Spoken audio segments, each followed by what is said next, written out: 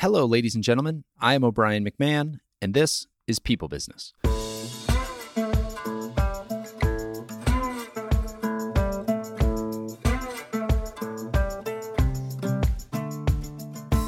Every business is in some way a people business. From Silicon Valley to the restaurant down the street, every business relies on groups of people working together toward a common cause. That's no easy task. While the world around us has evolved into a high-tech, interdependent matrix, our individual software is largely the same as it was 10,000 years ago. We are social, emotional animals balancing a need to fit in with a desire to stand out. Bring us together in large groups, put money on the line, and anything could happen. This is a show where current and aspiring business leaders can understand the people dynamics at play in their organizations and learn skills and techniques to improve their chances of long-term business success. This week, my guest is Miranda Nicholson, Senior Vice President of Human Resources at Formstack. Formstack is a workplace productivity solution that empowers anyone to digitize what matters, automate workflows, and fix processes, all without code. With a decade of experience managing corporate HR activities, Miranda currently leads the acquisition, onboarding, and retention of current and future Formstack employees. We had a really great wide-ranging conversation that covered a lot of how she and Formstack lead the people side of their business. We get into building a remote culture, not just having remote employees, but what it really means to be a remote workforce. We get into thinking of managers as coaches and how to build that skill, and the importance of setting boundaries. And Miranda has some really good suggestions for how she manages her own boundaries and how she manages her own calendar. There are a ton of nuggets in here for anyone who is leading the people side of a business or any leader who has to engage with people in their business activities. I really think you're going to enjoy it. Here is Miranda Nicholson. And we are live. Miranda, good morning. Good morning. I'm excited to jump into this. It's fun to talk to somebody in your position who's leading HR for a company and kind of get into the weeds of how you do what you do, how you've built what you've built, and how you're perpetuating that going forward.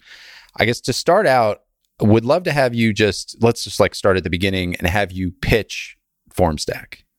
Yeah. So very prepared to do that. We just came off of a couple-day virtual conference. We are in the middle of a rebrand launch. And so talking through with marketing and things. So here we go.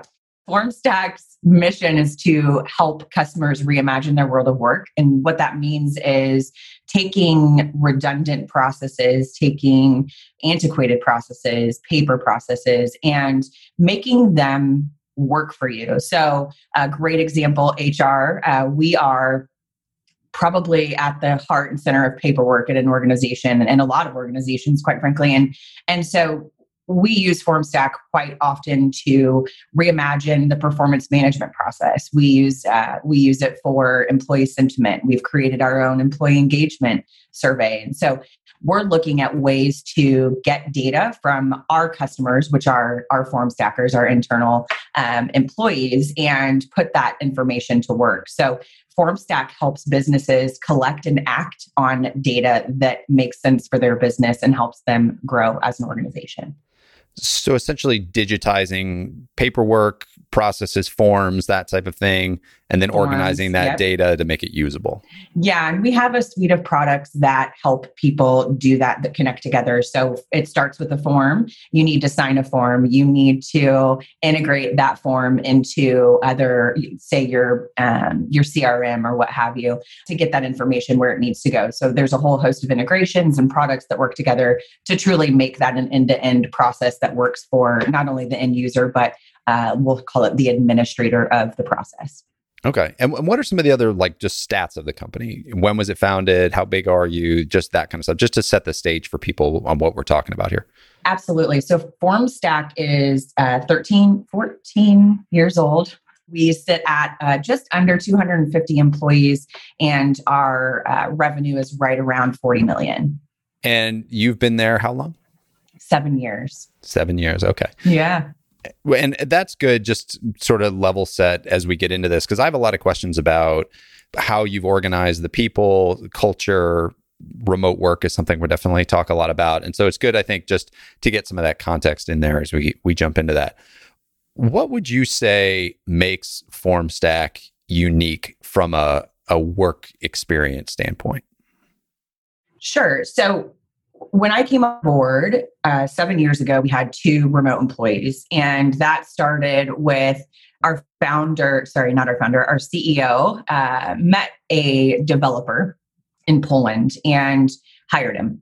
Then a couple of years later, our CEO decided that he wanted to move back to his home state of Oklahoma to support his wife's career. So they moved. That became our second remote employee, and the rest is history. We very slowly, once we opened that up, we found that from a recruiting attraction perspective, it was a lot easier to go where the talent was and not necessarily rely on a local employee base. And so over the years, we transitioned to this remote first sort of mentality in the organization. And what I mean by that is we had about 60% remote employees and 40% that were considered local. So with a couple offices, those were people that were close to those offices, but were not ever required to go in to the office or report into the office. And so we had to develop this mindset that was we're all remote to each other. And that changes the way you do business internally. It changes the conversations you have. It changes the way you initiate a meeting. It changes the way you manage. And so thinking about it from that perspective, I think FormStack is unique in that we operate with a high degree of autonomy. We hire you. We expect that you know how to get your job done, and we expect you to tell us when things aren't working, when they are working, when you run into conflict, you're able to have those conversations. Managers become more coaches versus micromanagers or dictators. And so from our perspective, we've got people from all varying backgrounds and different time periods in their careers, and they're able to come in and operate because they feel empowered to get their work done, and that they're the trust that they feel from the leadership team and even their frontline managers is really strong from day one. I just had question after question after question run through my head as you were going through that whole thing. Starting at the beginning with the CEO deciding that he was going to go back and rather than leave the organization was going to stay on and turn this into a remote organization. Mm-hmm. Did that happen right away? Was it like, I'm going to go do this and therefore we're going to let everybody do this? Or was it phased in some process? What was that shift like? If you know our CEO, there's not a lot of what we'll call planning. He loves the gray area, right? And so from his perspective, it is, I'm going to do this. If someone else wants to do it, they can, and we'll figure it out. I came on as an office manager. And so about, I don't know, maybe 2 months after I started, we started to see people leave and relocate, not leave the organization, but relocate. He was the springboard that gave people permission to, I'll go back to our mission, reimagine their world of work, right? So do they need to support their family? Do they want to move to Mexico? Do they want to experience different parts of the world and be able to maintain their job? And we allowed them to do that without any parameters. Now, we learned along the way what worked and what didn't as we started to open that up more, as we started to hire more remote people. And I would say that's kind of how we staggered or phased it, which isn't really answering. It's not really a yes or no answer, but it is how we approached it. No, I think that is a good answer. One question on that. When you found those people who were moving away, was it that they just seamlessly were able to continue their work, or did they suddenly become more effective, or was there maybe even sort of a dip as they figured it out, but then they kind of got there? We'll call it an acclimation period. And I would say there was a tolerance that came along with that, right? Some people were moving to different time zones. For example, we're in Indiana and we had someone move to California, and one of our standing meetings is at 10 a.m. on a Tuesday. So that's 7 a.m. When you're on the West Coast. And so there's a little bit of acclimation there. And this person decided to shift their hours and work, 7 to 3 versus working a 9 to 5. I would say working remote takes the right person, regardless the phase of the company. And we learned, and they learned very quickly, if they could could do that or not. And I would say in both instances, at the very beginning of our move to remote working, both of those individuals that I speak of were in manager type positions. And so I think that made it a little bit easier. They were already autonomous, already highly productive, already self-disciplined. That helped us inform how we needed to think about hiring and allowing for people who may be less seasoned to transition into remote. You may have just answered, but I'm going to ask the question anyway. So what makes a good remote employee, or not a good remote employee, but like what makes somebody able to do that effectively versus when is that ineffective?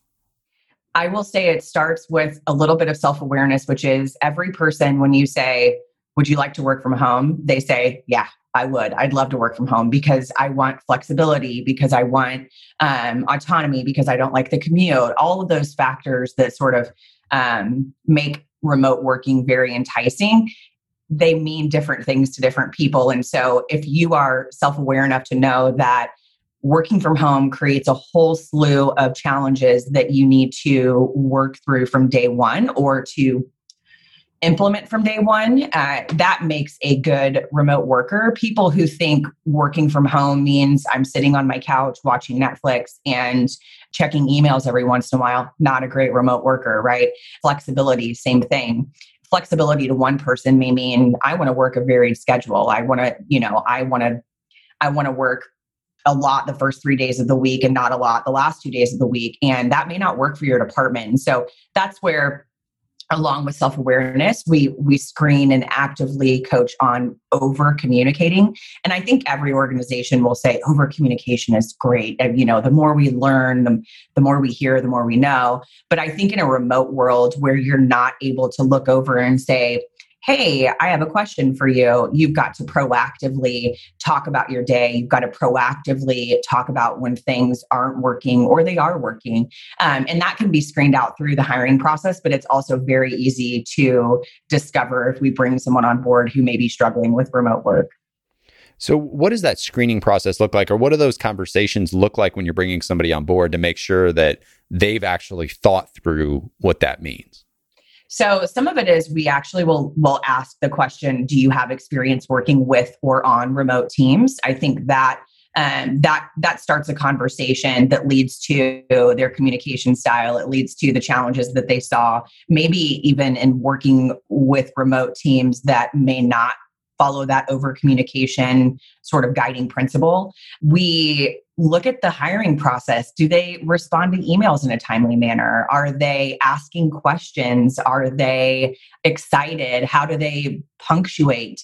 Our application has a list of questions that, someone saying NA or not having information about the organization is definitely reason for us to decline that person. And so it's a whole slew of things, I think, that over time we've gotten really good at spotting when it's not working really quickly in the interview process and having a conversation and or declining that candidate. This is a random question, but how much does writing skills factor into that? Because you mentioned like punctuation, some of that stuff. How closely do you look at their ability to communicate in text? It's written in the job description as a requirement, exemplary oral and written communication, especially when you get into varied time zones and things of that nature. You have to rely on written communication to get your job done. We have a group of contractors that live in Poland, and that's a 6-hour time difference. And so for them, a lot of how they get their job done is in text-based communication. I would say, again, we look at, it's also kind of a ding in the application process. Very often it's farm stack instead of form stack. And those kinds of things where you're not just taking another glance through and making sure what you've said is clear is definitely a warning for us that something we need to dig into should we pursue that candidate. Yeah. And it surprises me. Well, I guess it surprises me and it doesn't. How many people just assume that because they can speak, they can write, and that they don't view that as a skill that needs to be developed, especially early in a career. I was lucky enough that I sat next to and became very good friends with a colleague of mine in one of my first jobs, and she was an English major. And so I would show her emails before I would send them out and say, what do you think about this? And she would, like a teacher, would just cover them in red ink and basically be like, you don't know how to communicate. Here, go try again. And then I'd go back to her. And I got to be much more effective at written communication, and now try to help other people with that too. But it's amazing when you see people's emails and you're like, have you read this again? This paragraph is one sentence. It shouldn't be one sentence. And the fact that the paragraph is like 2 pages long, it should be 10 paragraphs, and you should never send 10 paragraphs. So let's edit this down. It's like, you just see all kinds of issues. You should never bullet a list in horizontally. I see that very frequently, where instead of a vertical bulleted list, it's horizontal, and that doesn't, when you read it, it doesn't make any sense. And so I love Grammarly. Plug the Grammarly. I have it hooked into my email.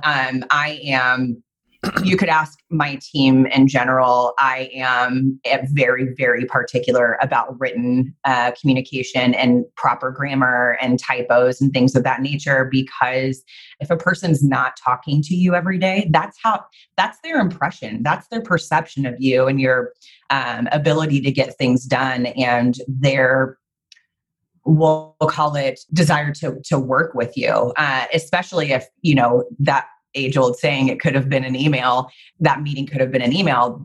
That if you're not able to email, then it has to be a meeting, and that slows things down as well. So that, we take all of those things into account when looking at written communication and also oral communication. I can't tell you the number of times that we've all been in interviews where a person just prattles on and on and on. And that again goes back to self-awareness, right? Self-awareness and communication skills are so closely married in our environment, and skills that are necessary to get your job done.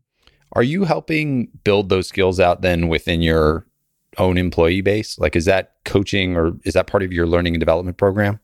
It is not officially part of our learning and development program. What I will say is managers are coaching employees very early on and right when they notice things become a problem. So for us, because we're able to weed out a lot of the poor communicators early on, managers aren't necessarily running into those problems unless someone's working on something that they've not worked on thus far.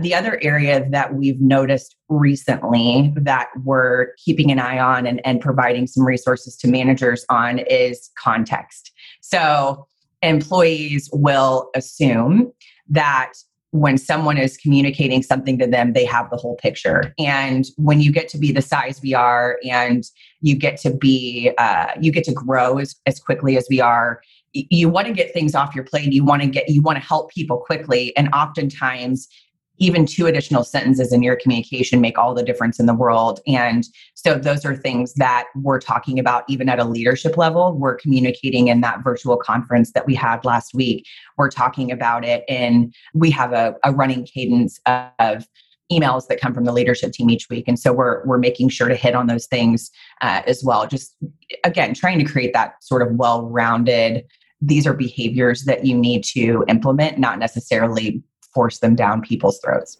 So how do you coach that balance between text communication, email communication, and picking up the phone and talking to somebody? Because there are some things that are just easier to talk through.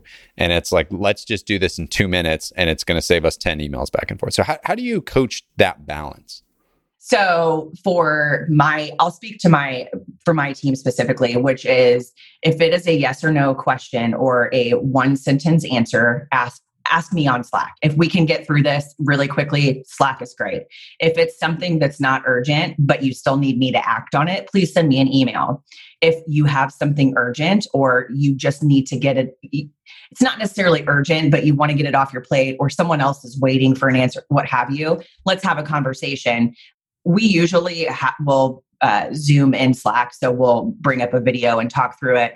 Our CEO loves the phone, so I get phone calls all the time from him just wanting to talk through something really quickly. And so I would say it kind of varies based on the leader, but largely that we will tell managers that same framework for communication. If it's not urgent, send an email. If you get through a couple emails and you don't have the answer you need, set a meeting.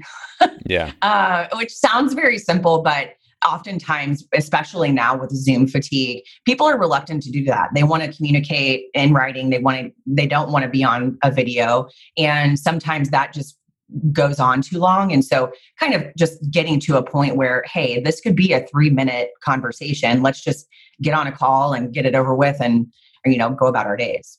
Yeah. I find that we get into trouble in our work with our clients when we are communicating via email something that has a high likelihood for confusion. It's good, like email is good to lay out the groundwork, but then for things that are really confusing, it's good to talk through it and make sure that everybody understands. And absolutely, or if you're passing information, kind of down the line, sometimes that game of telephone, even via email, can not be effective. Something can get lost, or to your point, they don't have all the context. And so to just pick up the phone and say, hey, I just want to make sure that you are understanding the same things that we're trying to say. And so here's what we're saying. Can you say that back to me? Okay, good. We're on the same page. Perfect. Let's move on. That is HR 101. I often will coach other managers and leaders and say, if you have a hard conversation, send an email first, have the conversation right after you send it. Yeah. And that way you're giving a person, or the other way around, it kind of depends on how a person wants to take in feedback, if it's constructive or not. And so it is sort of it's not a one size fits all, but very often we'll say sometimes people like to read that and then they want to have a conversation about it. Sometimes people would prefer you just be direct with them and then send an email afterwards, because what happens in those conversations is they'll listen for about 5 minutes, their feelings will get hurt, and then they hear nothing else. They're done. So send an email afterward and say, hey, if you want to talk through this, I just want to recap the conversation. Let me know if you have any feedback, and let's keep this to what it was and move forward from it. Yeah, I love what you said about sending the email ahead of a difficult conversation, because so many people react when they hear something negative, whether it's criticism or feedback or just news that they didn't want, and they get emotional right away. And then one-on-one with the person, they can't then get out of that state. And you can't have an effective conversation with somebody when they're emotional. And so absolutely, to let them take the first gut punch, that first emotional reaction alone, so that they react however they react, it's not coming, that doesn't become their personality. They can sort of do that themselves inwardly, and then you can have the conversation once they've calmed down a little bit. It's more of a strategic, you're level setting that strategic playing field, if you will. If a person can interpret that information, they can also develop their response to the information. And I think the thing that we tell managers is be supportive in person, right? So send the information, have the hard conversation, but through your tone and your body language and what's not necessarily written in that email is how that person moves forward. Going to the managers for a second, because you said managers are really coaches. How are you building that? Because that's a skill set too, to be a coach and be able to pour into your people and support them and guide them. How are you building that skill within your managers? I am. So I first started doing it on my team. And if you asked my HR manager, who's my right hand, it was, if she would come to me and ask me a question, I would respond with a question. How would you do that? And it makes her so mad. It used to make her so mad. But it got her problem solving on her own. It gave her permission to come up with a creative solution, not just how would I do that? So that's something that was a pretty easy tactical approach to give other managers. When someone asks you a question, ask it right back. How would you do it?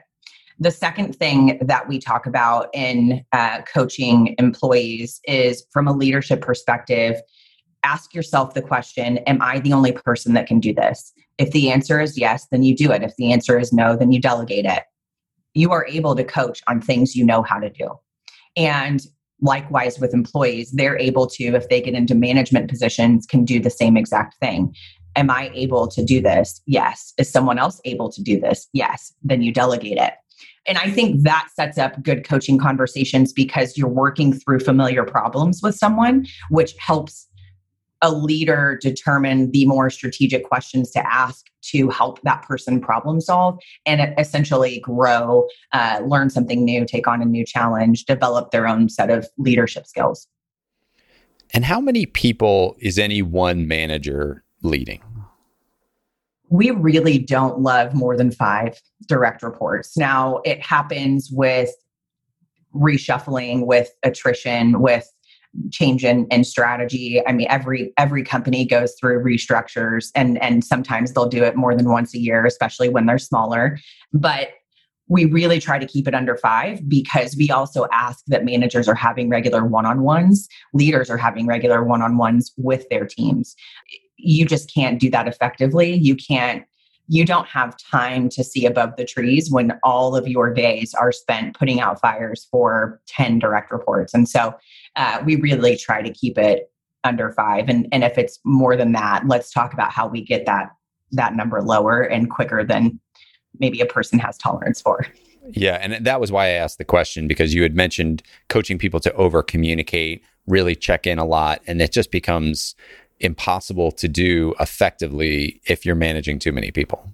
Absolutely. And if you're not great at setting boundaries. So as I mentioned before with, is this something that you don't need urgently? Please send me an email about it. And I have my calendar time blocked for certain days it's team needs, and some days it's leadership team needs, and some days it's just administrative things that I need to get off my plate. I think that helps. And I've actually communicated that out to the organization just as we have a Slack channel called Productivity Hacks, and we use that channel to discuss our productivity hacks. Sounds really stupid.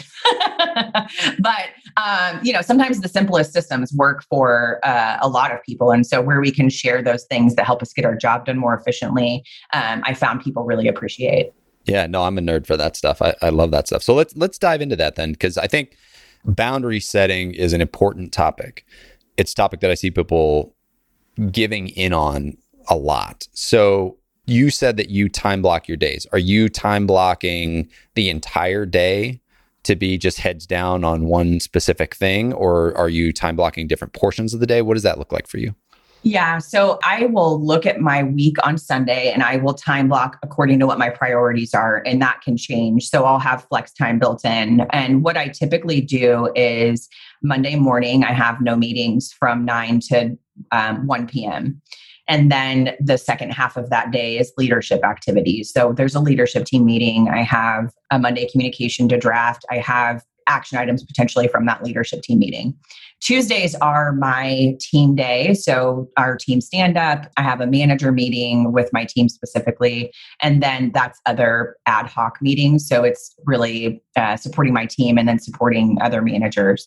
Wednesday are my one-on-ones. Thursday is no meetings. And then Friday are my regular one-on-ones I have with other members of our leadership team or our senior leadership team. Sounds great.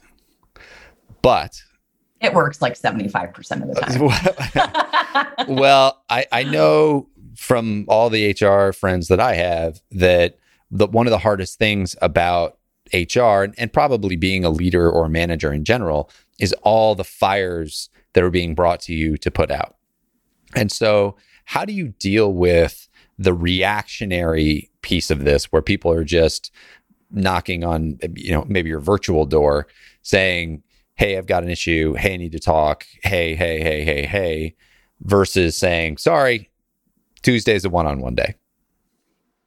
I will say that most often there are not a lot of people emergencies. Now, someone may think it's a people emergency, and maybe I'm saying the unpopular thing, but it is true. Barring gross misconduct, workplace violence, those true fires that you need to put out, most often people do not have emergencies when they need to talk through a people problem. And so typically what I will do is say, I am not available to have this conversation, but we can talk tomorrow. I'll find time on our calendars and we can chat this through. there are times where I need to be flexible with that. Say they're on PTO or they need information from me to make a decision, but I'm pretty guarded about those things because I want to set boundaries. I don't want people to think that I'm not working on other things that are just as important as what they're bringing to me. And so I'm hard pressed to drop everything I'm doing to help someone in their definition of an emergency, if that makes sense. What's their reaction to you when you do that? People know what they're going to get with me. If they're frustrated, I don't know. And I often find that if they do, if I say, I'm not available right now, can we talk tomorrow? And they say, I really need an answer by the end of the day, then I'll look at what I can move around, or I'll ask, how much time do you think you need to go over this problem? But more often than not, I think just setting the expectation up front is helpful in letting them down easy, which sounds very dramatic, but I'm sure I've made some people upset. But I also think we got the problem taken care of and it was timely and to everyone's satisfaction. So it's sort of a balancing act. Yeah, because you're not saying you're not going to help people. Right. You're just saying you're setting the circumstances within which you get to deliver that help. Correct. Absolutely. And that's a behavior that I have actually worked with my team on. So my HR organization is on one side of the house is talent acquisition. The other side is HR operations. And my HR operations team is the hub of all emergency questions that come from the organization. And so, they're spending a lot of time going from thing to thing to thing, trying to help people. And that's just not scalable. And so we came up with a ticketing system.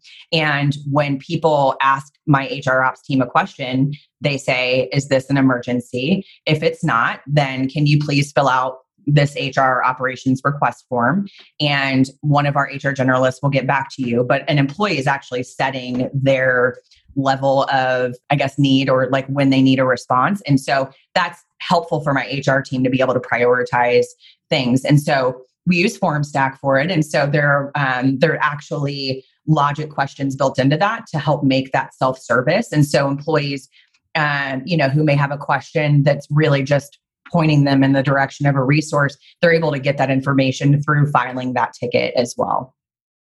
How does that work with other leaders, though? So let's say a leader comes to you with a problem. Are you changing that system, or is it the same system?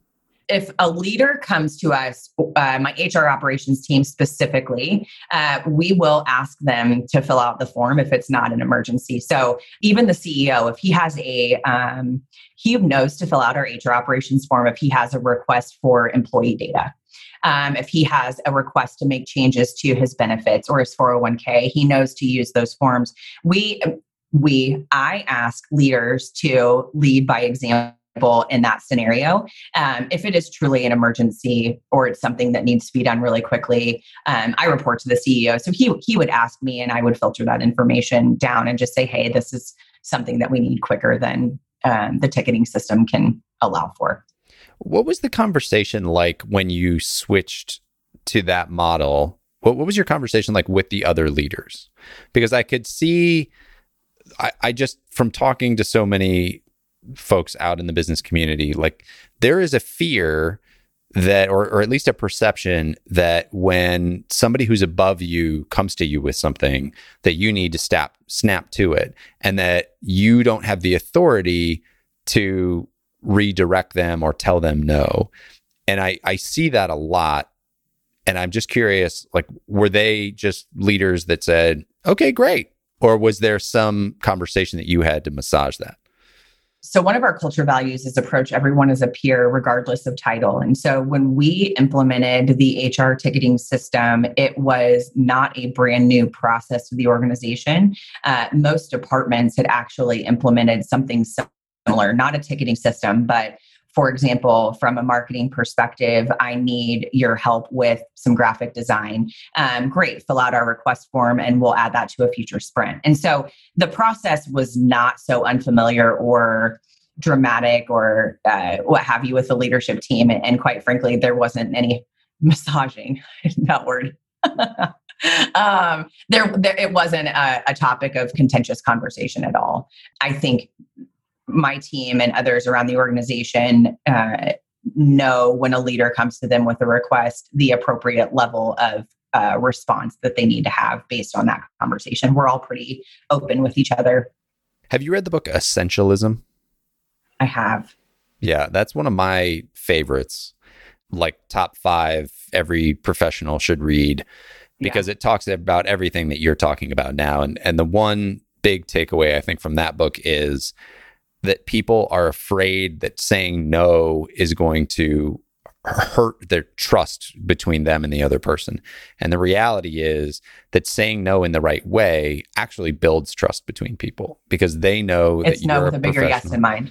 Yeah, they know that you are prioritizing. They know that you're thinking critically. They respect that you are doing the right thing at the right time. And so you actually gain a lot of credibility in doing that. And I think that's just a big misconception that once I read that book, then you look out and you see people's behavior and you're like, oh, okay, I see how many people are getting this backwards. Mm-hmm. Absolutely. So thank you for going down that rabbit hole with me. One other thing you said about over communicating. You said, I think on Mondays, you have some weekly communications you have to get out. You're encouraging other leaders to get communications out on a regular basis. Can you talk to that a little bit? What that looks like, why you're doing that? Absolutely. So back in March, when everything shut down and everyone's work world changed, we recognized as leaders so we asked the organization how our communication was related to our COVID response. And employees felt that we were not communicating appropriately. And so the leadership team sat down and thought, okay, what's a good cadence for us? What kind of information do employees want to hear? What do they need to hear? What will motivate them? And we came up with this framework, and it is on Mondays, it is procedural. On Wednesdays, it's operational. And on Fridays, it's inspirational. And so when you think procedures, you think HR. So I'm communicating things related to office closures. If, for example, it's annual review period, or, our virtual conference last year, action items that are required from the entire organization, updates to leave policies, handbooks, those types of things. On Wednesdays, we provide a company health scorecard, and that's delivered by our president. And that includes our revenue, our employee headcount. It includes those sort of SaaS metrics, if you will. And every week Friday, they're getting that. Every week, yeah. Wow. And these communications are threaded. And so for new employees, they're able to look back. That company scorecard's actually delivered in a slide deck. And so they're able to go through and look at past slides to see what our growth has looked like over time. The same for mine. So they're able to see back from March exactly what we were doing to respond to COVID and resources they may need and things of that nature. On Fridays, it's inspirational. So it's a Friday note from our CEO, and it varies in subject matter. It can be a haiku or something that hits more on a theme from the organization. It can be, a rally or a shout out to a certain group of individuals that have done something spectacular, or he shared photos from his fishing trip. It just kind of depends. But really, we want people to leave the week feeling inspired and also feeling like the CEO cares about them and their well-being and is thinking through how to support the organization in doing that. Yeah, I appreciate that. I see leaders wrestling with that a lot, like how often they should be communicating what they should be saying. And I see some people really diving into that and taking that on. And I see other people saying, well, they don't want to hear from me, or, well, maybe we need to figure some of these things out first before we go and communicate them. And I'm a big proponent of open communication. Agreed. Yeah, that's also one of our culture values, default to transparency. And so we think about how we can be the most transparent with our employees, because we know what we don't say is worse than what we do. And even if we say, I don't know, that was a really hard hump to get over. I will be very honest. You, as a leader, believe for your entire career that others look to you because you have it all figured out. And leaders are just like everyone else. We're figuring it out as we go. And right now, in this most overused term, unprecedented time, no one knows what they're doing. No one knows. And just to say that to the organization is such a moment of levity and a breath of fresh air to hear that they don't know what they're doing either. And that's not a bad thing. We all have jobs. We're all making money. We're all, growing as individuals, and we're all coming together to get this thing done and to grow in our relationships with each other. It's okay if they don't know. I know they're trying to figure it out. And I can't tell you the number of people who responded to me and to the rest of the leadership team just thanking us for that moment of honesty. Yeah, the power of vulnerability there. It's funny. That was one of the biggest aha moments I had in my career was, I was 25 when I started at Lockton. I was going to meet with people who at the best were about 15 years older than me, and on up after that. And, it can be intimidating to walk into that room.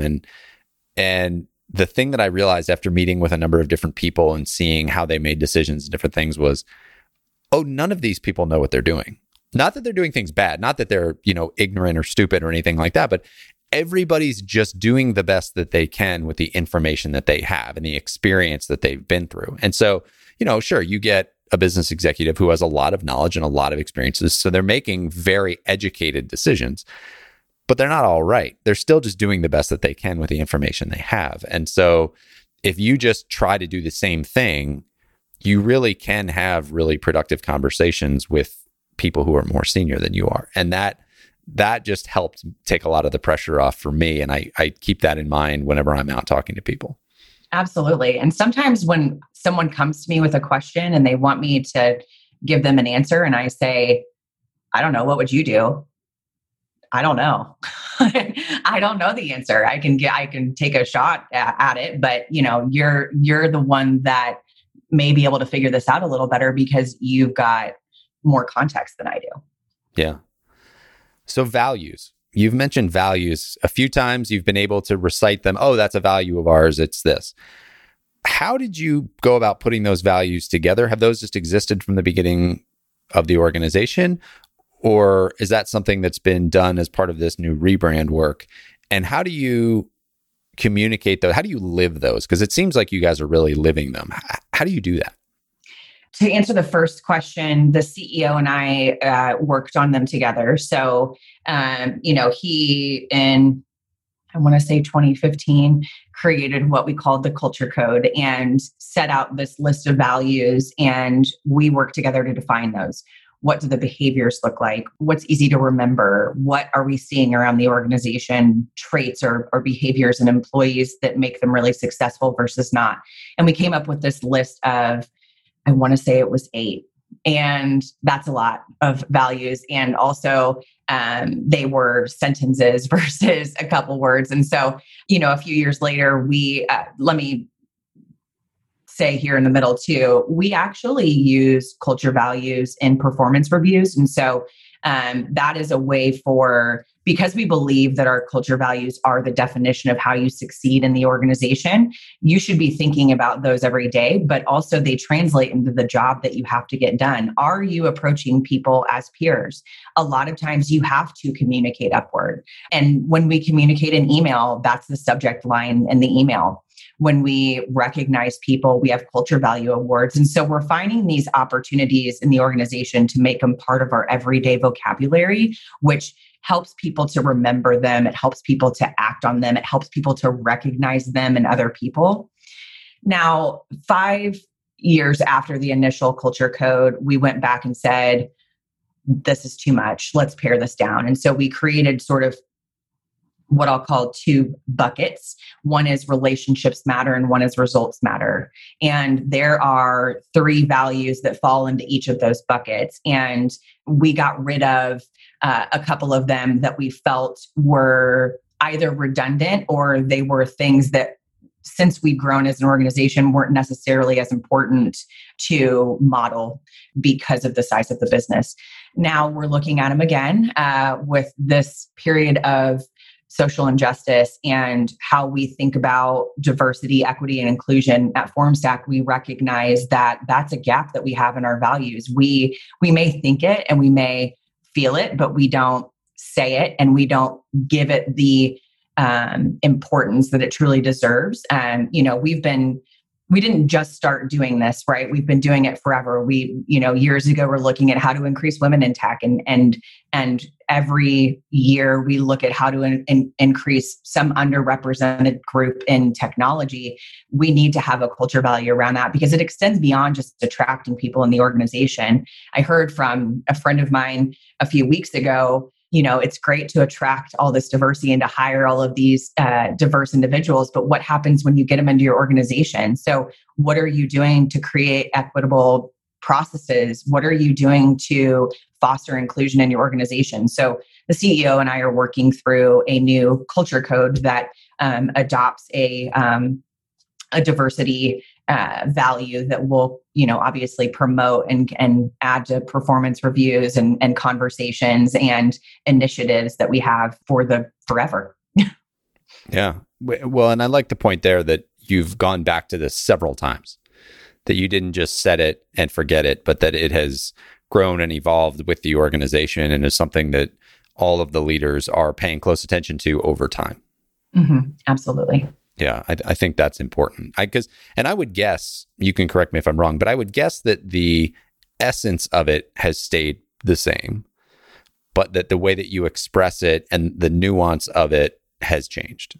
Absolutely. Absolutely. Yeah. Yeah. Even from there are seasons in the business where we need to put more focus on relationships, and there are seasons in the business where we need to put more focus on the results. Right. And we're not afraid to communicate what those seasons are, but each value is just as important as the other. There are just times where one needs to be elevated more than another.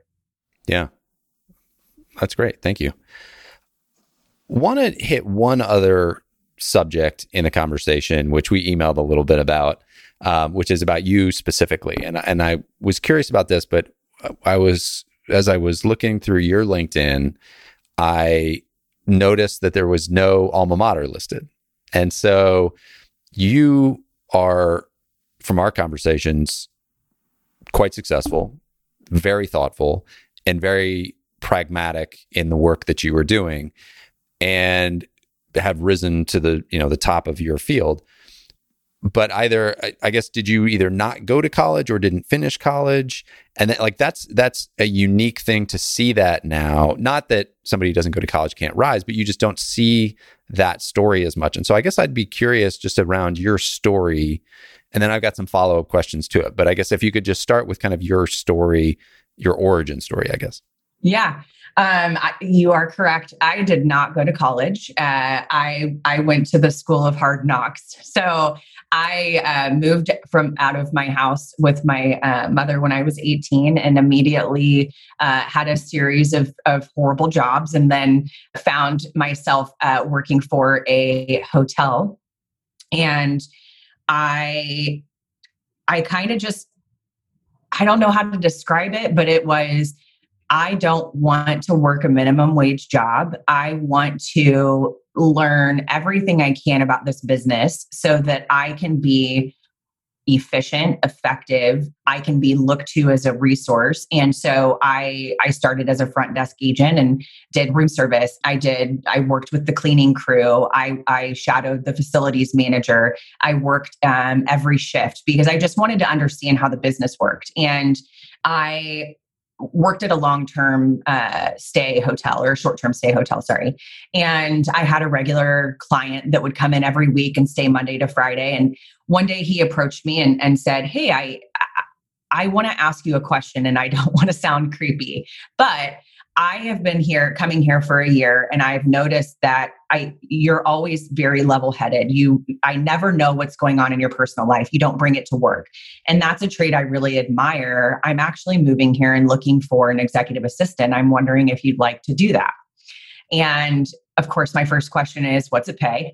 And it was basically double what I was making at this desk job. And so I said, absolutely. So that started my career. I started as an executive assistant, and I think that gave me a lot of perspective into business, how executives make decisions, what they need to make decisions, how they relate to other executives, how they build their network, those types of things. And that gave me experience. And I stayed in executive assisting for about 7 years. And I worked primarily in pharmaceuticals, working for Lilly and things of that nature. Then I moved into, I found myself in office management, and that felt like a natural sort of extension, if you will. It gave me more business operations experience. So I learned how to operate a business. And did you seek that out? Or did you kind of just stumble into that? Or were you like, you know what, this is the next step for me? This will sound a little bit arrogant, and I'm not going to apologize, but we'll go with confident. Confident. I knew what I was good at. I knew I was really good with details. I knew that I was unruffled by stress. I'm actually kind of motivated by deadlines.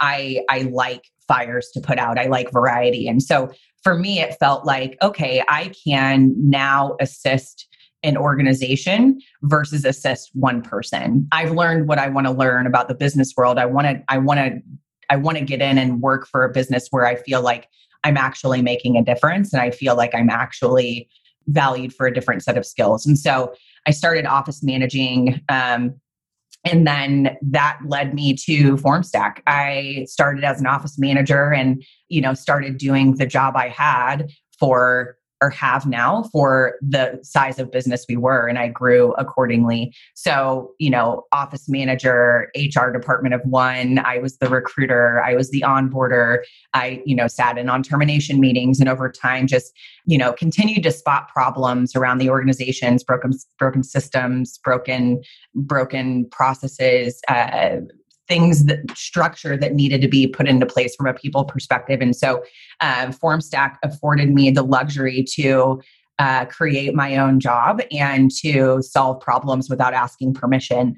And I think those behaviors are why I've been able to rise to the level that I am right now, but do so with humility and a true understanding of people, because I didn't go to college and get this set of academia that taught me how to do my job. And that was the only way that I could do it. For me, it was, there's this whole world of real world work experience that I have that I bring into the decisions that I make, because I've seen it in business, not a textbook. And so I think that, coupled with, I didn't go to college, I don't have a chip on my shoulder. I'm very open in saying I don't have a college education. I also don't always have the answers, but I know how to support people, how to have compassion, how to do the right thing by individuals. And I've learned that just in my work experiences since I was 18 years old. That's an awesome story. Thank you for sharing that. Yeah, you're welcome. Again, I've got 1,000 questions as you went through that, which we don't have time for. But what is your view then on a college education and the importance of a college education? Because I imagine you're hiring a lot of college educated folks. What does that bring, and what doesn't it bring? I think it depends on the job, honestly.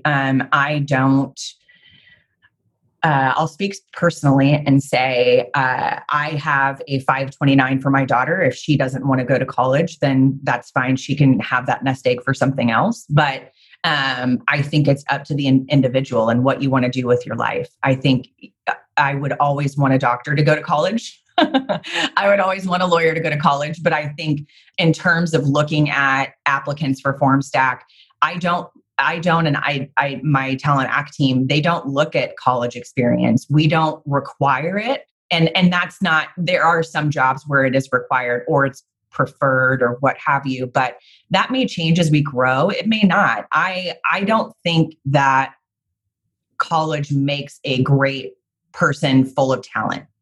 I'll leave it at that simple answer. So what in your mind created that drive in you?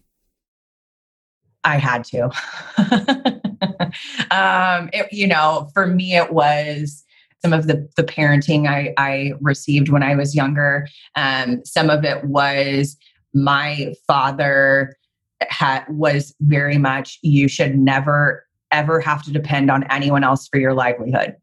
Some of it is just I'm an Enneagram 3, which is an achiever. And so some of it's just in my DNA. I want to get things done. I want to be efficient. I want to make my life better. I want to make other people's lives better. I want to achieve greatness, not for myself, but for other people around me. And I think that translates into that drive I have. I want people to be happy. I want them to be satisfied. I want them to feel supported. I want to enjoy life. And I think some of that is just getting in and removing roadblocks and obstacles for other people. Yeah. I mean, I went to college. I had a great college experience. I met great friends. I learned great stuff. It was wonderful. But the most that I use my college education now is actually in running this podcast. That's really the thing that has translated the most. Not a lot of what I do professionally matters, but it's like, are you willing to do work? Are you willing to grind it out? Are you curious? Are you trying to solve new problems? Are you trying to expand your own knowledge and skill set? It's like all that stuff.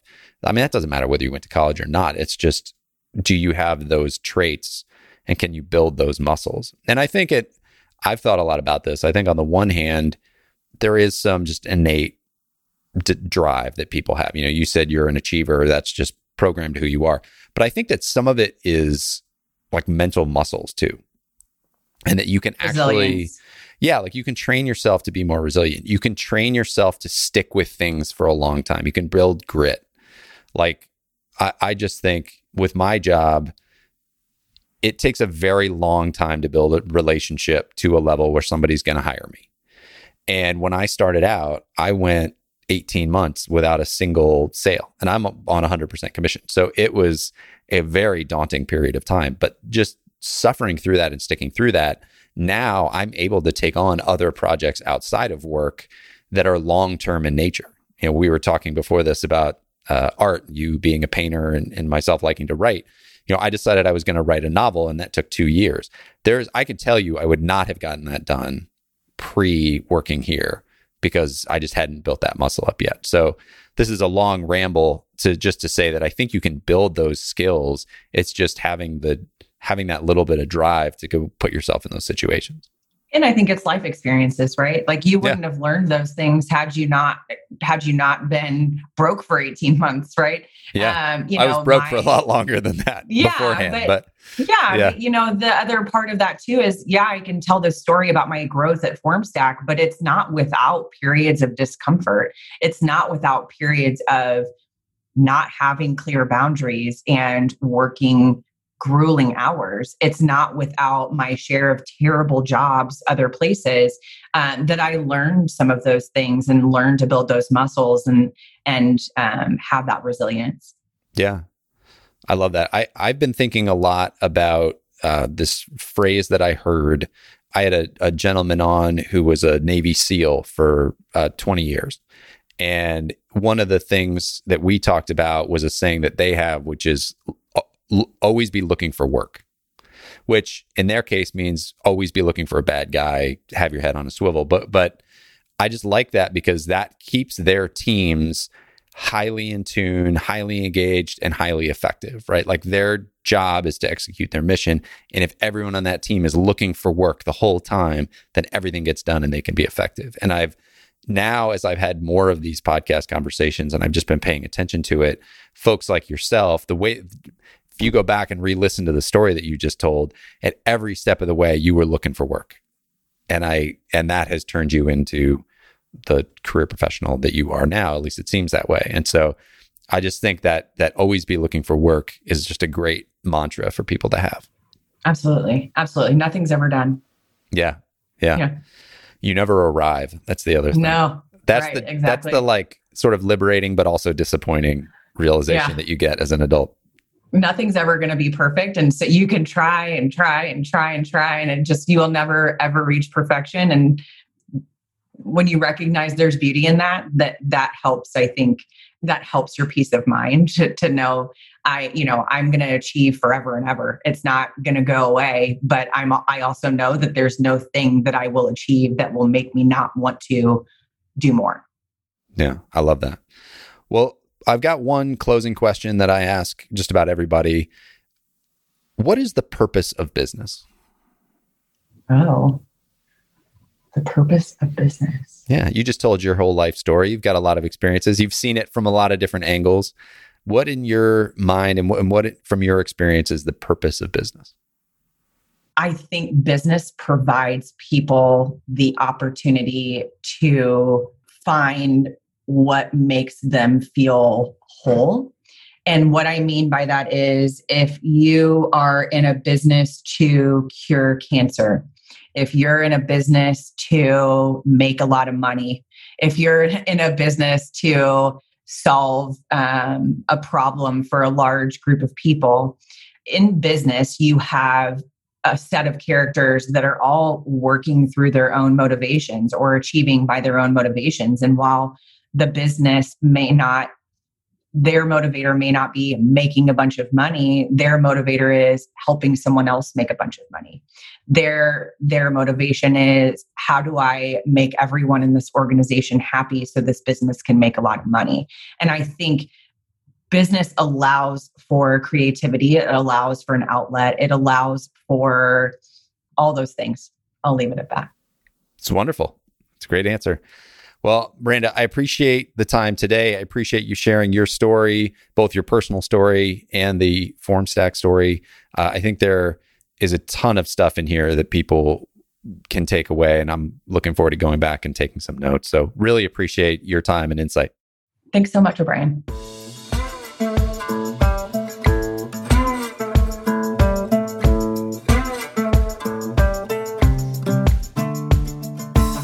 Hey folks, one last thing before you go. If you have a friend or colleague who you think would enjoy this episode, hit that little share button and send it their way. Also, if you like the episode, make sure to hit subscribe so you don't miss the next one. That's it. Thanks for coming. I'm O'Brien McMahon. Go make the most of your business and the people in it.